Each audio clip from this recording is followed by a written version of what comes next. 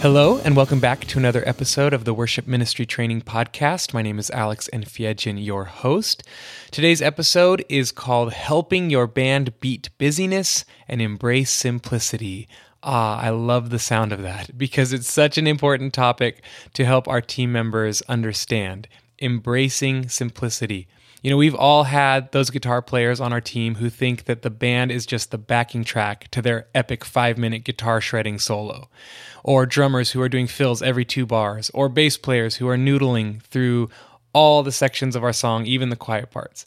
Now, that's not tasteful musicianship. The best musicians in the world listen more than they play. They exercise musical restraint.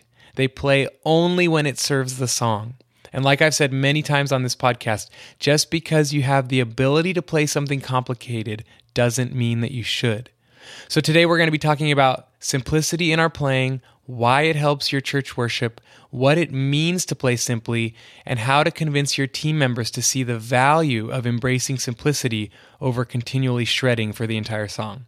And this episode contains similar themes to an episode I did way back in the early days of the podcast called Playing in Parts, How to Sound Like a Professional Band, which I just listened to the other day, and I still put a hearty stamp of approval on that episode.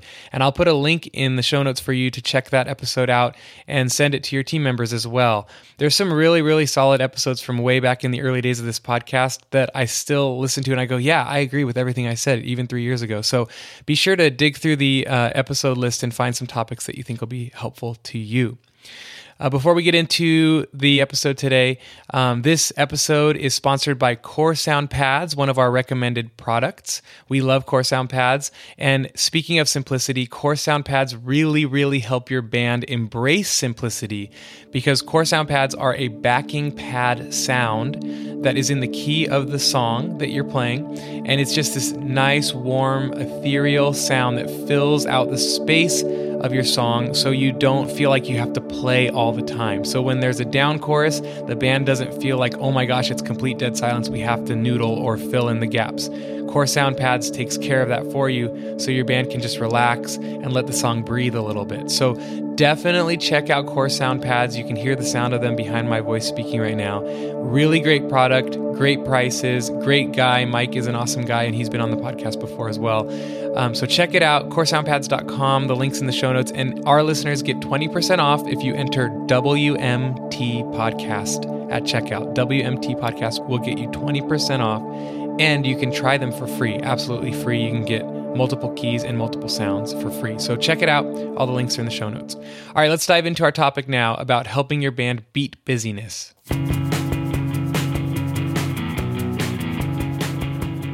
So many musicians have a tendency to overplay. I've been in worship ministry for 16 years, and I'd say the majority of musicians have a tendency to overplay. They play more than they listen. They cram sound into every crevice, and they suffocate the song. But the best musicians in the world, the guys who are playing on records, who are touring with artists, who are in Nashville, they listen more than they play. And they only play what needs to be played. And for them, success means serving the song. Serving the song is huge. And they sacrifice their preferences in order to help the song succeed. I'm actually going to right now play a clip from another podcast that I found recently called The Tip Jar, which is a great worship podcast. You should check it out. Props to the guy over there doing that. I don't know his name, I'm sorry. But here's a little clip from Chris Tomlin's guitar player, who's been playing for Chris Tomlin for 16 years or maybe 18 years. And the guy interviewing asks, what would you tell yourself as an 18-year-old that you've learned after playing for all these years? And this is what the guy says. I think the thing that I've learned as I've moved on that I didn't do when I was younger is that I've just learned time and time again the hard lesson of, simple is better. Yeah. And it doesn't mean that it has to be stupid. It can be a very intellectual decision that you're making on guitar. But what seems to always win as a guitar part or in the studio or if you're writing, it's always the simple things that seem to be the most effective. And so as a young player, I'm trying to throw everything I've got at each song, like I'm going to hit it with my most distorted lead tone, and I'm going to play as many notes as I can, and I'm going to, Right. And I think, the older that you get, or maybe it's not even an age thing, but just the longer that you play, the more joy I find in playing, the right thing as opposed to playing the most impressive thing. And so, kind of just maybe the maturity to know, hey, does this song need all this stuff, or am I just playing it because I can, or because I'm trying to, get some use out of this new pedal I bought? Or a lot of times it's the simple things that are the most effective, Right. The best part is often the simplest part.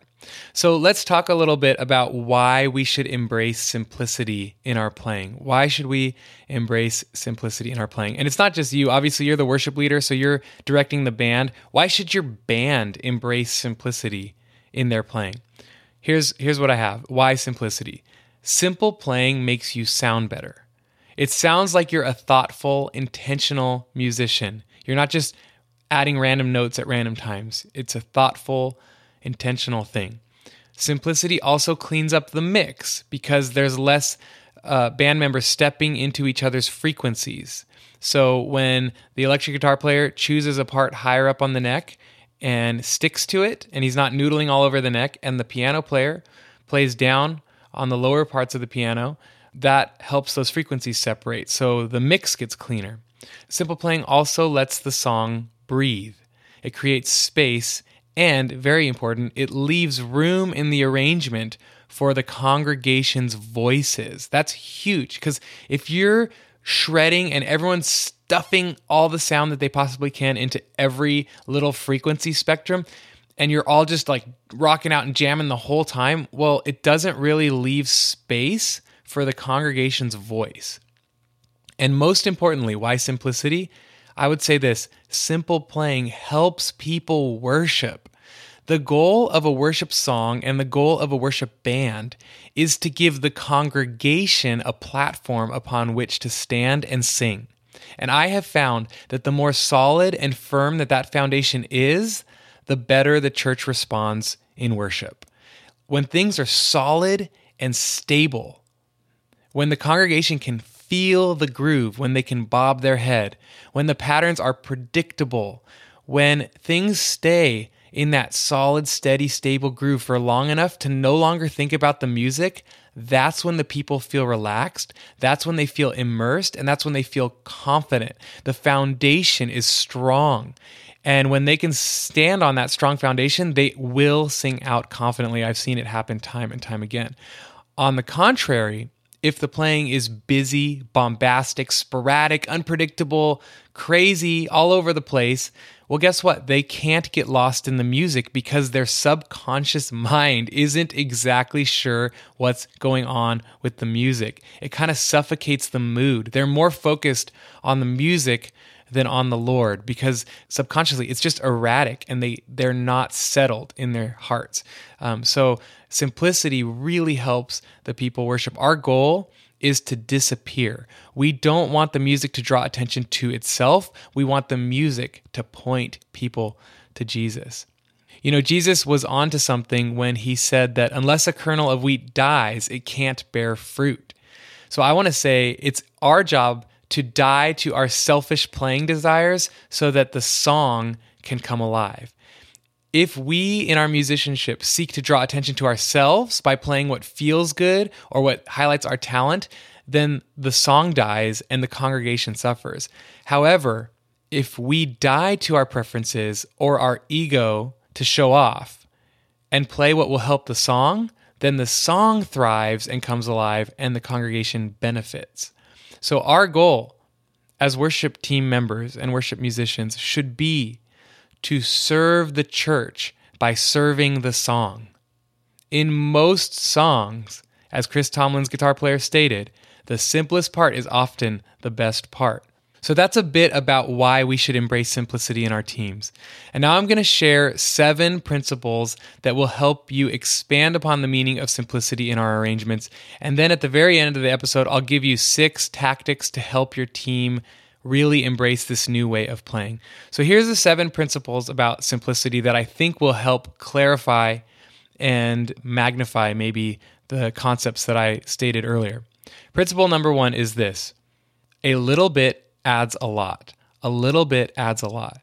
So I've had the opportunity over the years to record 8 or so albums, and many of those albums I played every instrument, drums, bass, guitar, keys. And when you get to build a song from the ground up, you really come to a deeper understanding of how little each instrument has to contribute for the overall song to sound full and huge. Sometimes the chorus is lifted just by a single chord downstrum on the electric guitar.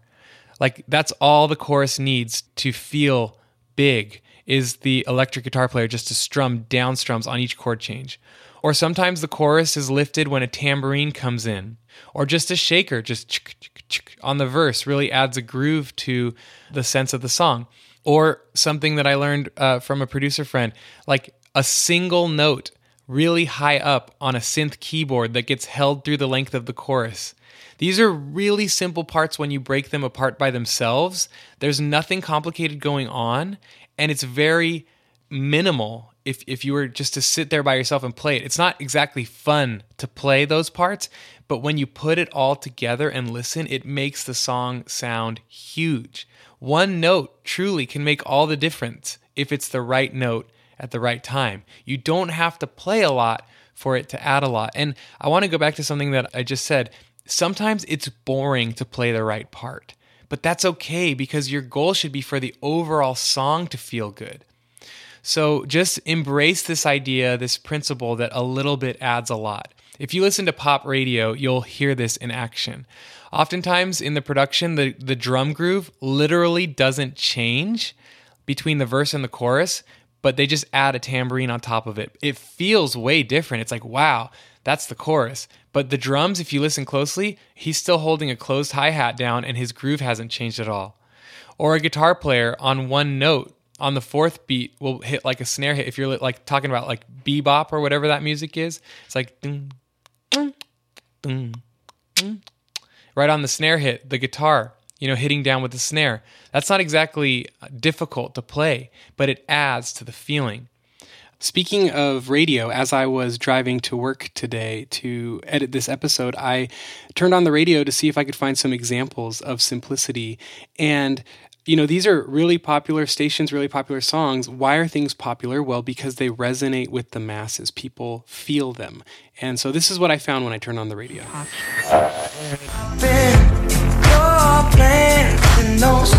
Slow hands, fingertips putting on a show. Got me now and I can't say no. Wanna be with you all alone. Take me home. Fingertips putting on a show. Can't you tell that I want you, baby? Yeah. Slow hands, like. Pick up, dust them off, put them back up on the shelf. Kiss my little baby girl isn't me. Am I coming out of left field? Ooh, I'm a rebel just for kickstart. I've been feeling it since 1966 now.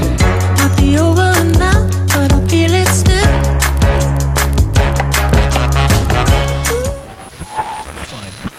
What it is and are we written in the stars, babe? Or are we written in the sand?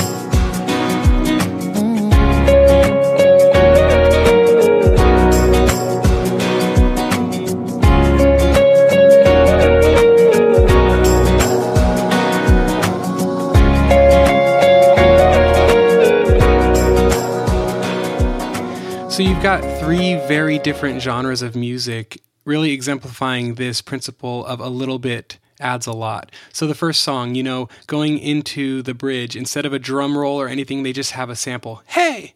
on the 4 count, and it goes into the bridge. The electric guitar player starts strumming whole notes, letting it ring out for each chord change. The kick drum is literally just doing 4 on the floor. They build up into the final chorus, and guess what? They don't even do a fill. No one does a fill. The only thing that happens is the bass player does a really short slide down into the note for going back into the chorus. Or the second song, the snare is going the whole time in the verse. The bass pattern doesn't change at all between the verse and the chorus, but what they do is they add the kick drum in on the chorus, and then a trumpet just goes bump, and then hey on the snare. Like really minimal parts when you break them down by themselves, but it adds so much to make that section of the song feel different from the rest of the song. And then you got the last song, which was the country song, and you got this nice little simple guitar line, da na na na na na na na rest. And then the drums go ch ch tru tru. Now, could the drummer have played something way more complicated? Yes, absolutely. But that little ch ch tru tru becomes the hook. It becomes this thing that pleases your ear. So if he did something really complicated or tried to do this crazy busy fill that was different each time, it wouldn't actually add to the song. It would probably take away from the song. So that little simple part actually becomes really key and instrumental in making the song feel good to our ears. So as Chris Tomlin's guitar player said, simple is often better, and a little bit adds a lot. And when the parts are simple, they lock in together better as well. So hopefully that helps clarify this first principle, which is a little bit adds a lot. A little bit adds a lot. That's the first principle. The second principle is this: stop thinking like musicians. Stop thinking like musicians. Instead, start thinking like a producer. Stop thinking about just your instrument and start thinking about how your instrument fits in with what everyone else is playing. I remember hearing, actually on that same podcast, the Tip Jar podcast, check it out, it's really cool. He was interviewing one of Bethel's guitar players about his in-ear monitors. And the guy said this, he said, hey, I actually started doing something recently where I used to turn myself up a little bit more than the rest of the band, but now I turn myself down in my in-ears a little bit lower than the rest of the band because it forces me to listen to what the rest of the band is playing. And then I'm better able to see what is missing in the overall song. Man, that is huge. He is no longer thinking like a guitar player. He is thinking like a producer. Because you, as a musician, you're part of a team. So you have to think less about how your part sounds by itself and more about how it's contributing to the whole. That's how a producer thinks, layer by layer, track by track, how each piece contributes to the whole. So think like a producer and ask yourself, what part do you need to play to contribute to the whole of the song? Oftentimes, you don't need to play as much as you think. So principle number 1, a little adds a lot. Principle number 2, stop thinking like a musician, start thinking like a producer. Principle number 3 is to play in patterns. Play in patterns. One major aspect of simplicity is defining key patterns of instrumentation. This might be a drum groove. What's the core pattern of the drum groove? It might be a guitar pattern, a riff that gets repeated underneath the vocals in the chorus. Or it might be a keyboard pattern, a hook. So when you come to a song, don't just come at it looking at the chords and thinking, am I going to play the right chords? Instead, focus on creating a core pattern, because it's actually like clinically proven that people's ears and brains are pleased by repeating patterns because it's predictable and it makes your brain happy. Like, oh, I knew that was going to come right there. In the production world, you know what it's called? It's called a hook. Ooh, I love that hook. You know, like for You Are Good, the guitar solo.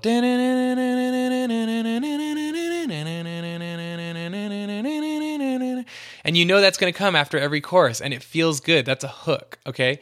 Instead of just randomly ripping a solo. Another example would be Hillsong's From the Inside Out.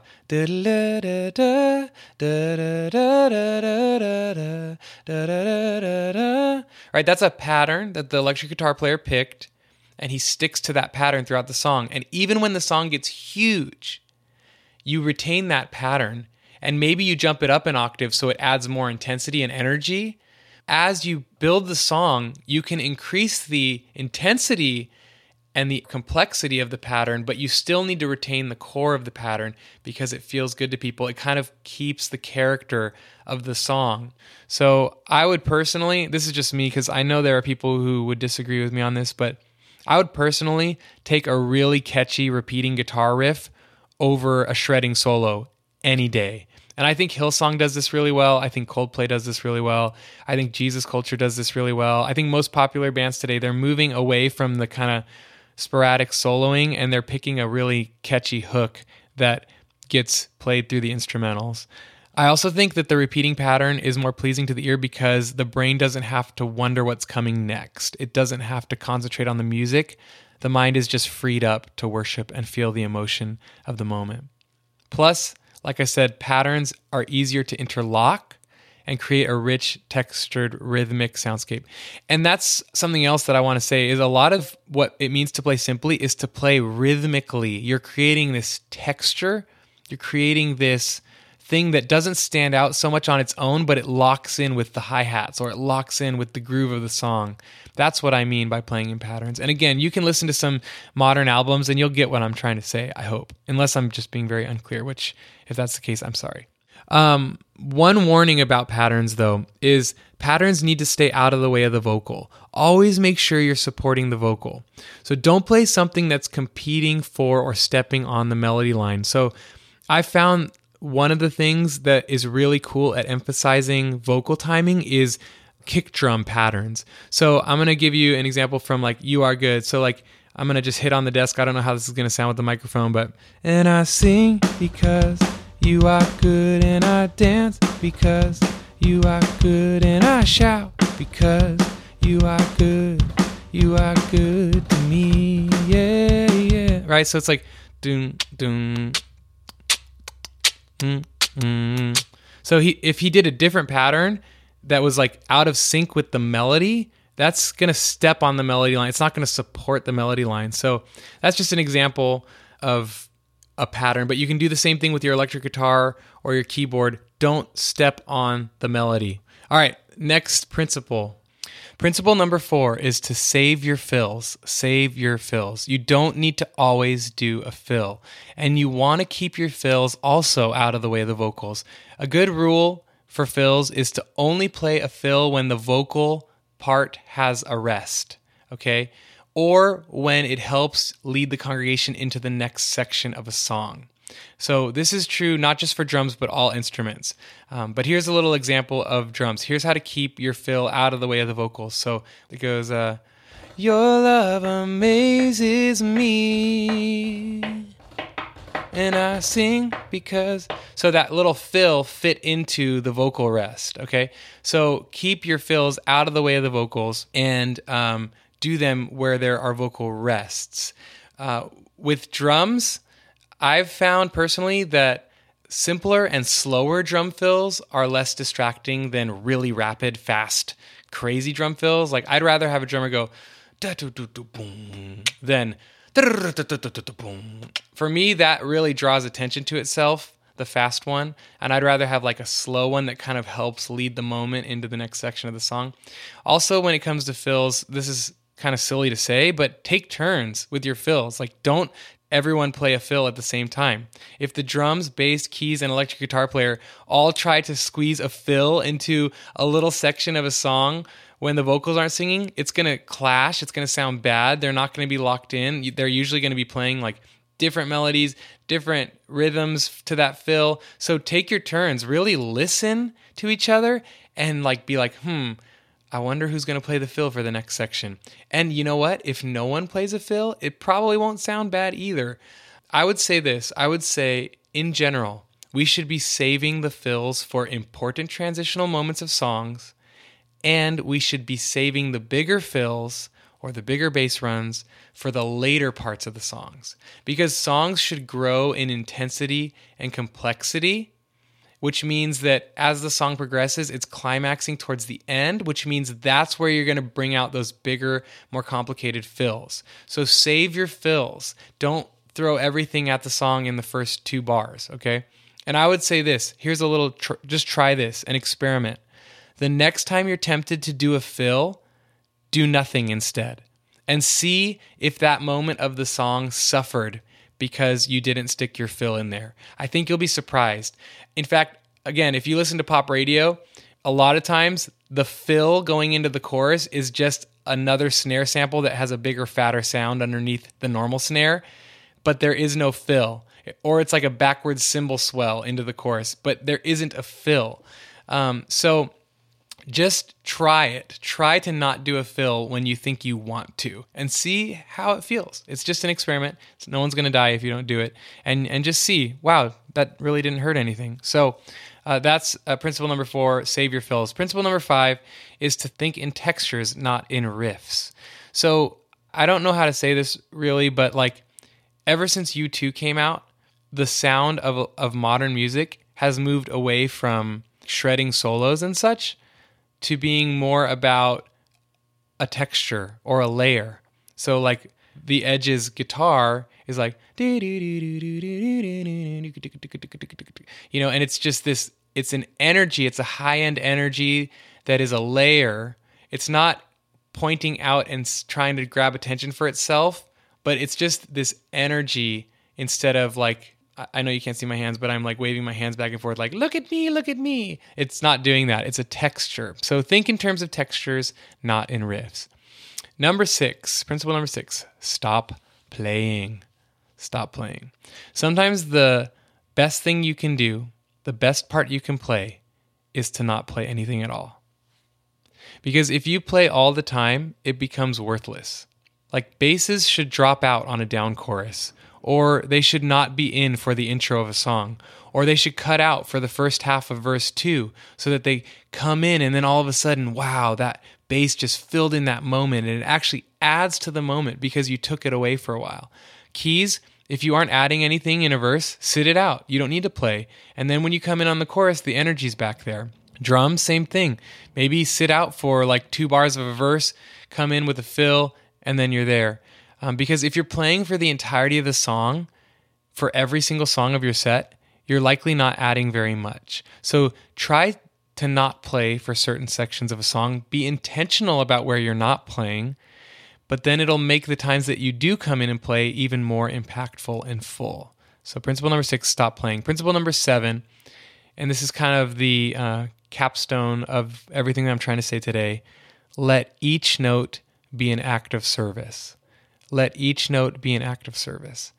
So be super highly selective about what you play and when you play it.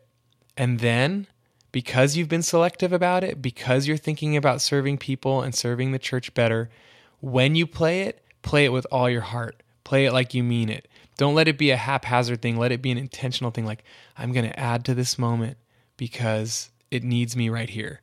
And I'm going to do it with the most feeling that I can, with the most passion that I can, and with the most love that I can. And I'm going to play this note like I mean it. So make sure it's adding to the moment. Make sure that whatever you're doing is helping the church feel the weight of the lyric. That's really important. Make sure what you're playing is helping the church feel the weight of any given lyric. Ask yourself a few questions. Am I playing for the people, or am I playing for myself because it feels good for me? So let every note be an act of service. Die to your desire to play the part that you want to play and play the part that serves the people and serves the song. So those are the 7 principles of simplicity. I'll go through real quick. Number 1, a little bit adds a lot. Number 2, stop thinking like a musician. Start thinking like a producer. Number 3, play in patterns. Number 4, save your fills. Number 5, think in textures, not in riffs. Number 6, stop playing sometimes. Number 7, let each note be an act of service. Okay, real quick before I give 6 ways for worship leaders to help their bands grasp these ideas and to train your bands in these ways, I want to speak actually to the band members themselves. So for each instrument, I'm just going to give a real short little tip about simplicity. So for the drummers, man, if I could just encourage you, just keep it simple. Make sure that the kick and snare pattern are the foundation, the center. You don't need to deviate too much from it. You don't need to do too many fills. Just make sure that the kick and the snare are solid and that snare is landing really crisp and clear every time you hit it, and that it's keeping the heartbeat of the song alive. Just keep the church bobbing their heads, and you are the backbone of the song. So that's the first thing for the drummers. Bass players. Man, I love bass players who can move around the neck, but I just want to say 90% of the time you should actually be playing the root note of the chord. Movement is nice, but you don't need to be moving all the time. Like, just keep it on the chord note, okay?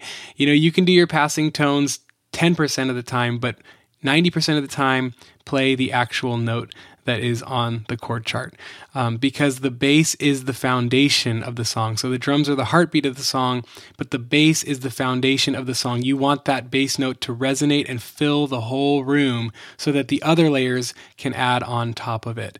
So make sure, bass players, that you are sticking to the root notes and you're only doing passing chords or fills or sliding up to the octave 10% of the time. Okay, that doesn't mean don't play a groove. I'm not saying anything about your rhythm. I'm saying specifically on the notes themselves.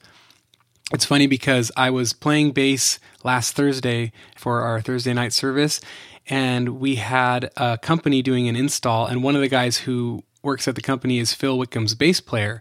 And I was playing bass, and he was like, listening, and I said, "Man, you should be playing bass tonight," I shouted across the room. And he was like, "Yeah, right, I heard you warming up, you sound great." And I said, "Man, that's my only one cool bass riff that I know." He said, "Riff? It's a bass, you only need 8 notes."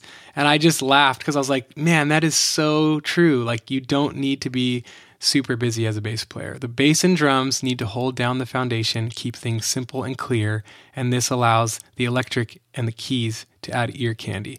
Okay, quickly for the keyboard players, on the verses, don't be afraid to play block chord whole notes. Just with each chord change on your left hand, block the chords out, and you don't need to move your fingers all the time in between there because the hi-hats and everything else is doing subdivision. Your job is just to outline the chord changes in those simpler parts. And then in the chorus is like, try to pick a melodic hook that you play over and over. So like, for example, if you pick 4 notes and it's like, and